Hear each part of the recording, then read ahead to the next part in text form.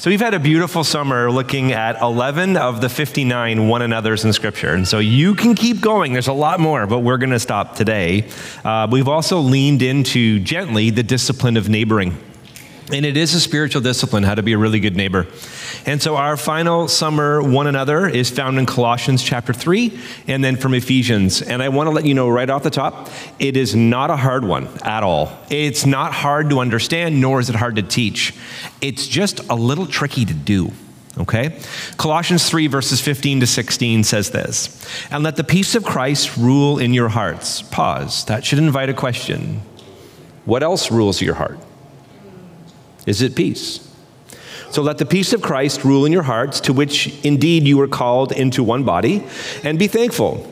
And let the word of Christ dwell richly." Or let the word of Christ dwell in you richly. Everyone say, dwell richly. Dwell richly. "Teaching," here's our last one, "admonishing one another in all wisdom, singing psalms and hymns and spiritual songs," this is what we just did, "with thankfulness in your hearts to God." Admonishing one another is our final one that we want to look at just for a few moments today. Admonishment is found about 18 times in the New Testament, and it primarily means to put into someone's mind or to give someone something to ponder. If you read it carefully, what admonishment is, it is often in this context. It is helping those who don't yet know what they don't yet know about what they don't know. That's what admonishment is, okay? Really, I told you it's a little tricky. It's not complicated, though. How many of you don't know stuff? Can I see your hands, please? Great. Those of you who didn't put your hand up, arrogant individuals you are. How many of you don't know stuff? Not me. I just joke with you. Okay, we all don't know stuff, and we don't know stuff usually until we discover that we don't know stuff. And then when we discover that we don't know stuff, we have this choice that we make, which some of us go, I don't know. And other of us will go, yeah, I knew that, when you didn't really know that. You ever been in a conversation with someone, they start talking, you have no idea what they're talking about, but you just go along. Can I see your hands, please? Well done, practicing the discipline of neighboring. Turn the person beside you and say, I do it every single Sunday. No idea what you're talking about up there. I just go along with it. You tell me to say amen, I say amen. So that's what it is. The scripture in Colossians should be read alongside another one in the book of Ephesians that says, "Look carefully then at how you walk." Oh, what a beautiful, beautiful instruction. What a beautiful admonition. "Look carefully then at how you walk, not as unwise, but as wise, making the best use of time because the days are evil. Therefore do not be foolish, but understand what the will of the Lord is." And it says this, "Do not get drunk with wine. Do not get drunk with beer. Do not get drunk with spirits. Do not get high on pot. Do not get you can just keep going here. For that is debauchery, but be filled with the Spirit." Notice the difference? Don't get high on inferior things. Don't get drunk on inferior things. Be filled with the Spirit. "Addressing one another again in psalms and hymns and spiritual songs, singing and making melody to the Lord with your heart, giving thanks always and for everything to God the Father in the name of our Lord Jesus Christ." And then you get a bonus one, "submitting to one another out of reverence for Christ." And so both of these scriptures, they have striking similarities, but they have subtle differences. And so when we admonish someone, we should exhort them, we should counsel them, we should instruct them, and we should teach them.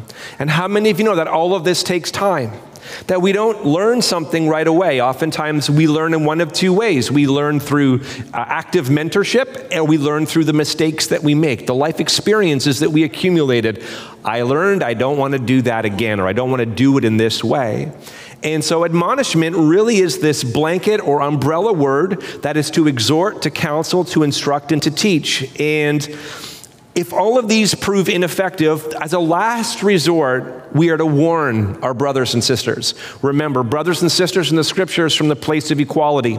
If you try to warn someone and you're coming from a top-down position, not going to work. If you try to warn someone but you feel that you're inferior, this is also going to be a problem. And so as brothers and sisters in Christ, at the last resort, we warn one another. Now, here's what biblical admonishment is not. It is not giving others a piece of your mind. That's not what it is. Nor is it seeking to control or ever manipulate others. It's never what biblical admonishment is. When we're teaching, when we're exhorting, when we're counseling, when we're instructing, and even when we're warning, it is never to control or manipulate one another's. And so as I prepared for this week, I had a concern and 2 layers that I want to walk through, and then devotionally, that's pretty much what we're going to have time to do today. And so as I reflect on admonition, that doesn't mean we're done quick, by the way. Give me 18 minutes here and we'll get done. Some of you are literally to set a timer. Okay, I'll stop talking and I'll get to it. So as I reflect on admonition, I have a concern, a pastoral concern that I just want you to think about. And then 2 layers deep idea for how biblical admonishment could look in a healthy church or a healthy church community. Here's the concern. You and I now live in a world where we have never had this much access to information. Never. In the history of humanity, we have never had access to this level, volume of information. As a result of there being so much information, I'm not sure if you've noticed, but humanity amplifies words on the positive end of things and on the negative end of things. In order to cut through the volume, we amplify. I've used one example a few weeks ago that everything is, you have to have the best Sunday ever. That's a lot of pressure. And then the next one has to be better. Hey, have the best Thursday ever. Why can't it just be Thursday? When did Thursday just become bad, right? When did ordinary become a terrible thing? But also, too, if you listen to the language, everything is heightened. So anyone that we disagree with is toxic. Anyone that anyone disagrees with, they're toxic. Doesn't necessarily mean that they may have elements of toxicity in them, but we use this overinflated language. So I want you just to think about how overinflated language is shaping you. Lori and I were having a discussion that had intensity to it because we had disagreement. And in our discussion that had intensity, we were fighting is what I'm saying, by the way, but in our discussion that had intensity because we were disagreeing with it, I said to her, "You always." And she, look at all you Nancy critics over here, Ned critics. And she said, "I always." And I paused and said, "I am sorry."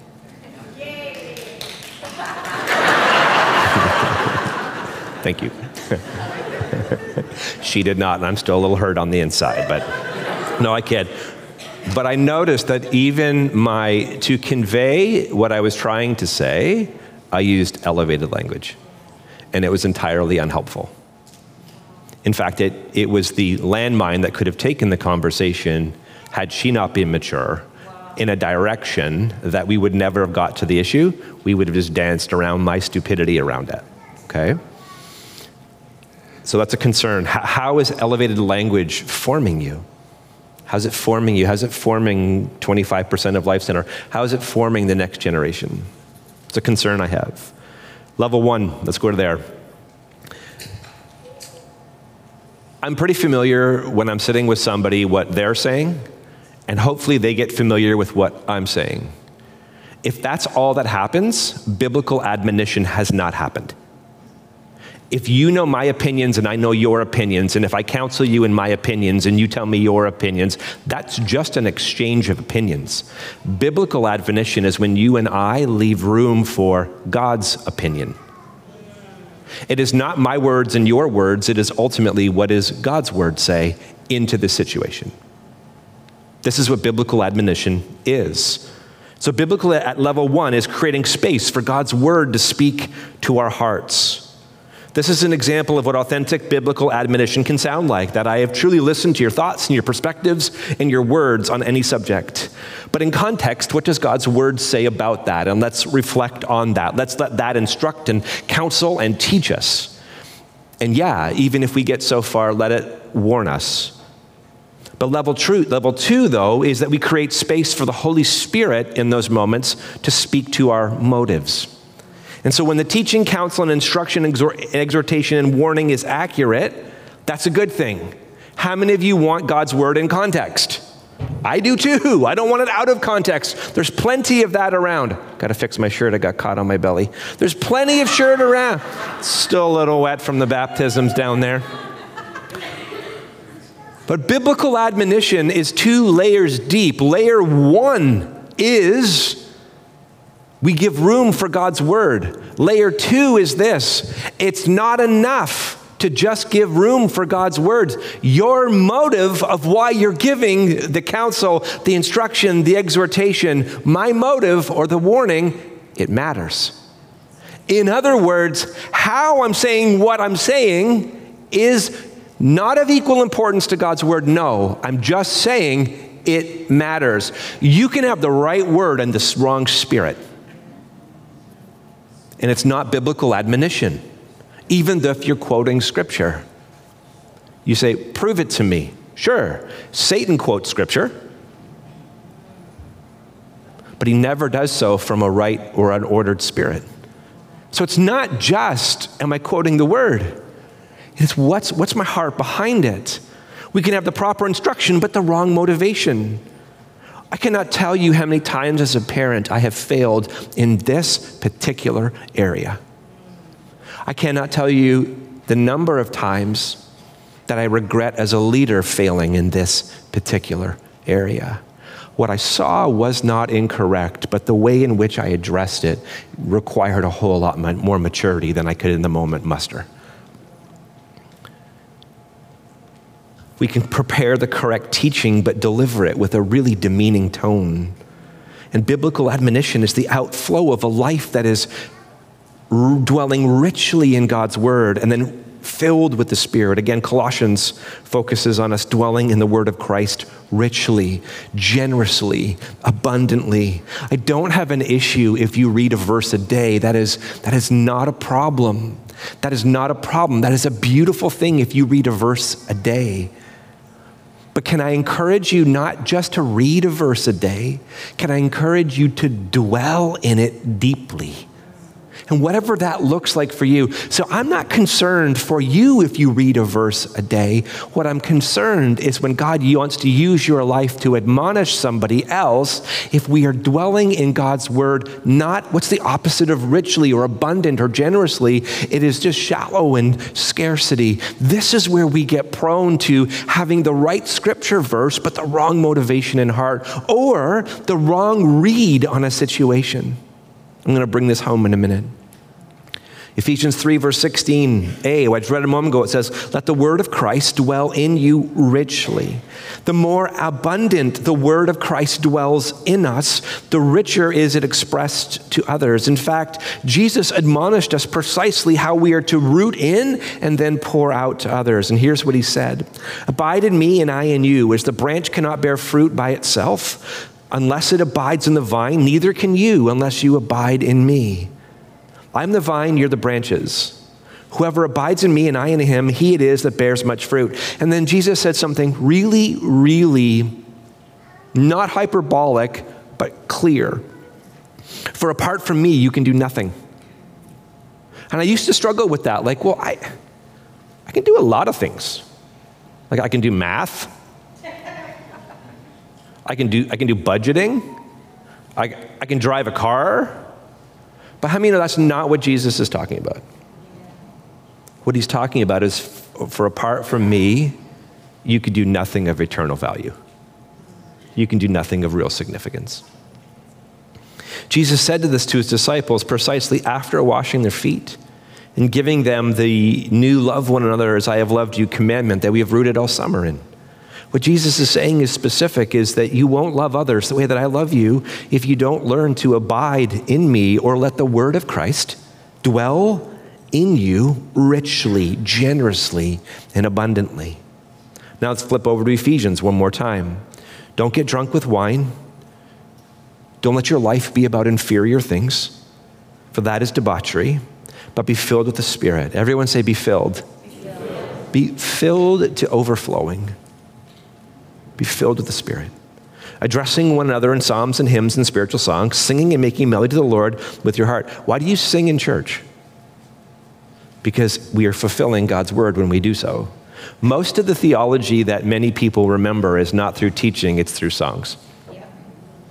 Right? Most of the ways in which we're formed can be through music and song. Oftentimes Christians say, well, this is secular music and this is Christian music. You can do that. I don't think it's incredibly helpful. I think a better question to ask is what I watch, what I listen to, how does it form and shape my view of God? How does it form and shape my view of myself? And how does it form and shape my view of others? I think that is a more accurate way to think of things. And so there may be songs that are permissible for you to listen to, but they are not beneficial any longer. For some of you, you listen to music and it takes you right back when you were a rebellious teenager at 17 years old, and you like the feeling of it, but it's actually the unsanctified part of your life that needs to die, and it comes back. Look through your playlist and ask the Holy Spirit, let's go through it together. And which ways do these things form me? Pause. If the preachers that you're listening to are making you more angry at people in the world, it's not the word that is being spoken, but the spirit behind it needs to be discerned. If it's making you more hypocritical, judgmental, if it's making you more self-righteous, what spirit is that? It is not the Holy Spirit. It's someone else. And you don't need it. I'm not saying it's their fault. I'm just saying, what does it listen to? I had to turn off talk radio for a good year and a half. Because talk radio was nothing but criticism. And criticism is my fluent tongue. You know what I'm saying? Like, I don't speak English well. I don't speak English good. But I can speak critically, effortlessly. It is the part of my life that needs to die. What's yours? And so in Colossians, we are to dwell richly with the word of Christ. And in Ephesians, again, don't be drunk with wine, be filled with the Spirit, addressing one another, as we just said. And because there's no division between word and spirit, the outflow is identical. Dr. Stuart Scott says this: thus, the result of being filled with the Spirit, Ephesians, and the result of having God's word dwelling within us, Colossians, is the same. When these two things happen, we dwell richly in God's word and we are full of the Holy Spirit, a loosened tongue to admonish one another well. I can tell when I am scarce, when I am filled with other things than the Holy Spirit, and when I am just skimming in God's word. I can tell because my words get short. My perspective changes. I see things and I can maybe see them accurately, but my heart isn't in the right place. And so Jesus not only teaches, counsels, exhorts, and sometimes warns others, he does this full of love. And looking to Jesus, I want to show you something. To admonish well, we need to dwell richly in the word of Christ, and we need to be filled with the Spirit, but we also have to be in proximity to others close enough to admonish them well. This is why biblical admonishment is not you and I just going around giving each other a piece of our minds.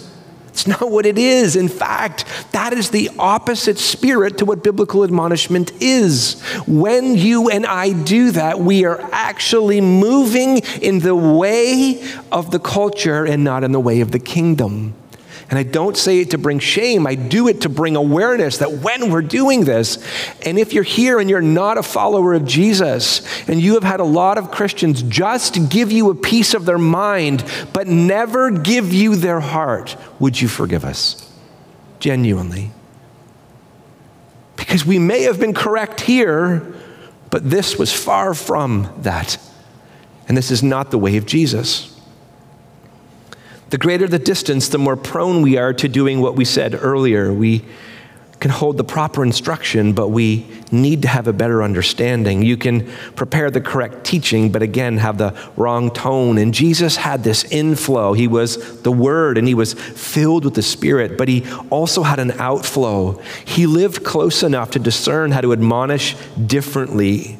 I want you right now to think about how differently Jesus admonished Peter, John, the woman at the well, and the Pharisees. All from love, but incredibly differently. Like incredibly differently. So the question is, how did Jesus know how to admonish differently? He had proximity. He dwelled richly. He is the Word, but full of the Spirit. Got into proximity to be able to know, what is the wise thing? What is the best thing? How do I engage in this moment in a way that is meaningful? How do I teach? How do I counsel? How do I exhort? And maybe how do I warn? And so, you and I live in a judgmental, cynical, critical, biting, tear-down culture. Yet today's one another of admonishment casts a vision for you and I to be countercultural to that spirit, to that way to live and that way to speak to one another and to address one another. Whether it is in word, whether it is verbally, it leads us in a countercultural way. And none of us will do this perfectly. But if you and I are to admonish well, we need to dwell richly in the Word of God, to be filled with the Spirit. But again, it can't just stop at me dwelling richly in God's Word or me being filled with the Spirit. I got to get close enough proximity to you so that I can sense what it is and where it is that God is at work. By a show of hands, has anybody here in your entire life ever had somebody that bugged you? Can I see your hands, please? Okay. Has anyone had somebody that bugs you and then you got close to them in proximity and they shared something, and when they shared that, it doesn't mean that they don't bug you anymore, but you had now a different level of insight that gave you compassion that you didn't have before. This is what Jesus did brilliantly. He dwells in the Word, full of the Spirit.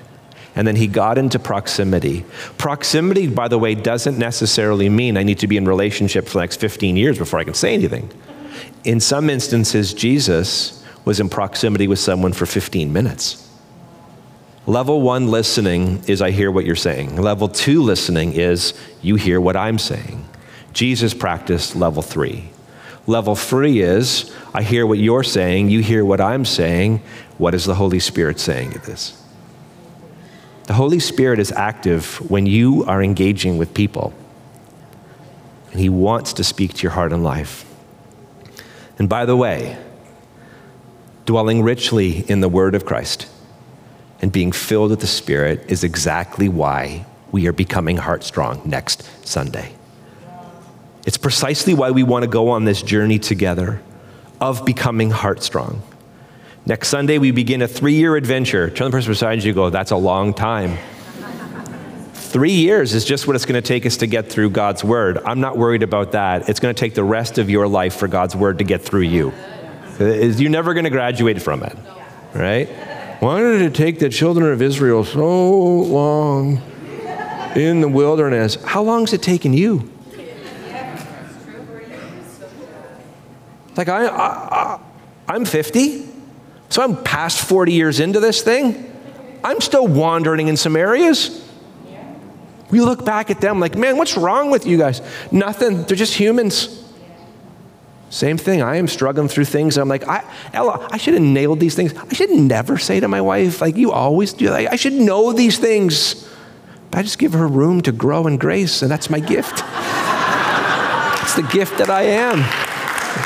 See? Yeah. One woman and a lot of men clap that, Lori. A lot of men clap that. Amen. That's what I am. It's the gift that I am. Yeah. No. Brother, we ain't gifts. We're something else. So that's why we're going to do that, though. And remember, all of this, all of becoming Heart Strong, comes out of 2 core problems that we discussed way back at the beginning of the summer. Why are we going on this 3-year adventure together? Because the Christian church needs to rethink the idea that you are a Christian just because you said some words one day and that you never actually became a disciple of Christ. This is a problem.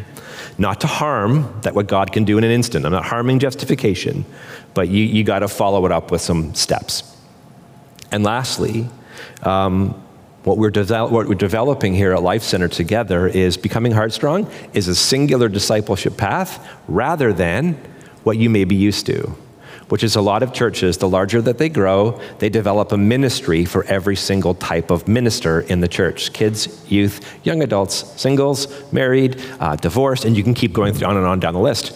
The more a church does that, the wider it gets, but the more shallow the discipleship becomes. And our culture is asking level 8, 9, and 10 discipleship questions, and most people in the church are discipled at levels 1, 2, and 3. So our dominant emotion in the world is inadequacy, which leads to us then living private lives and not ambassadors for Christ, sharing our faith wherever we go. And we want to address these things head on, lovingly, and with grace. And so becoming heartstrong is all about Bible reading, dwelling richly in the Word of Christ, spiritual disciplines, allowing the Holy Spirit to fill us. There's an assessment we'll start next week. We've got group questions. We got it all in there for you, and we can't wait to show you.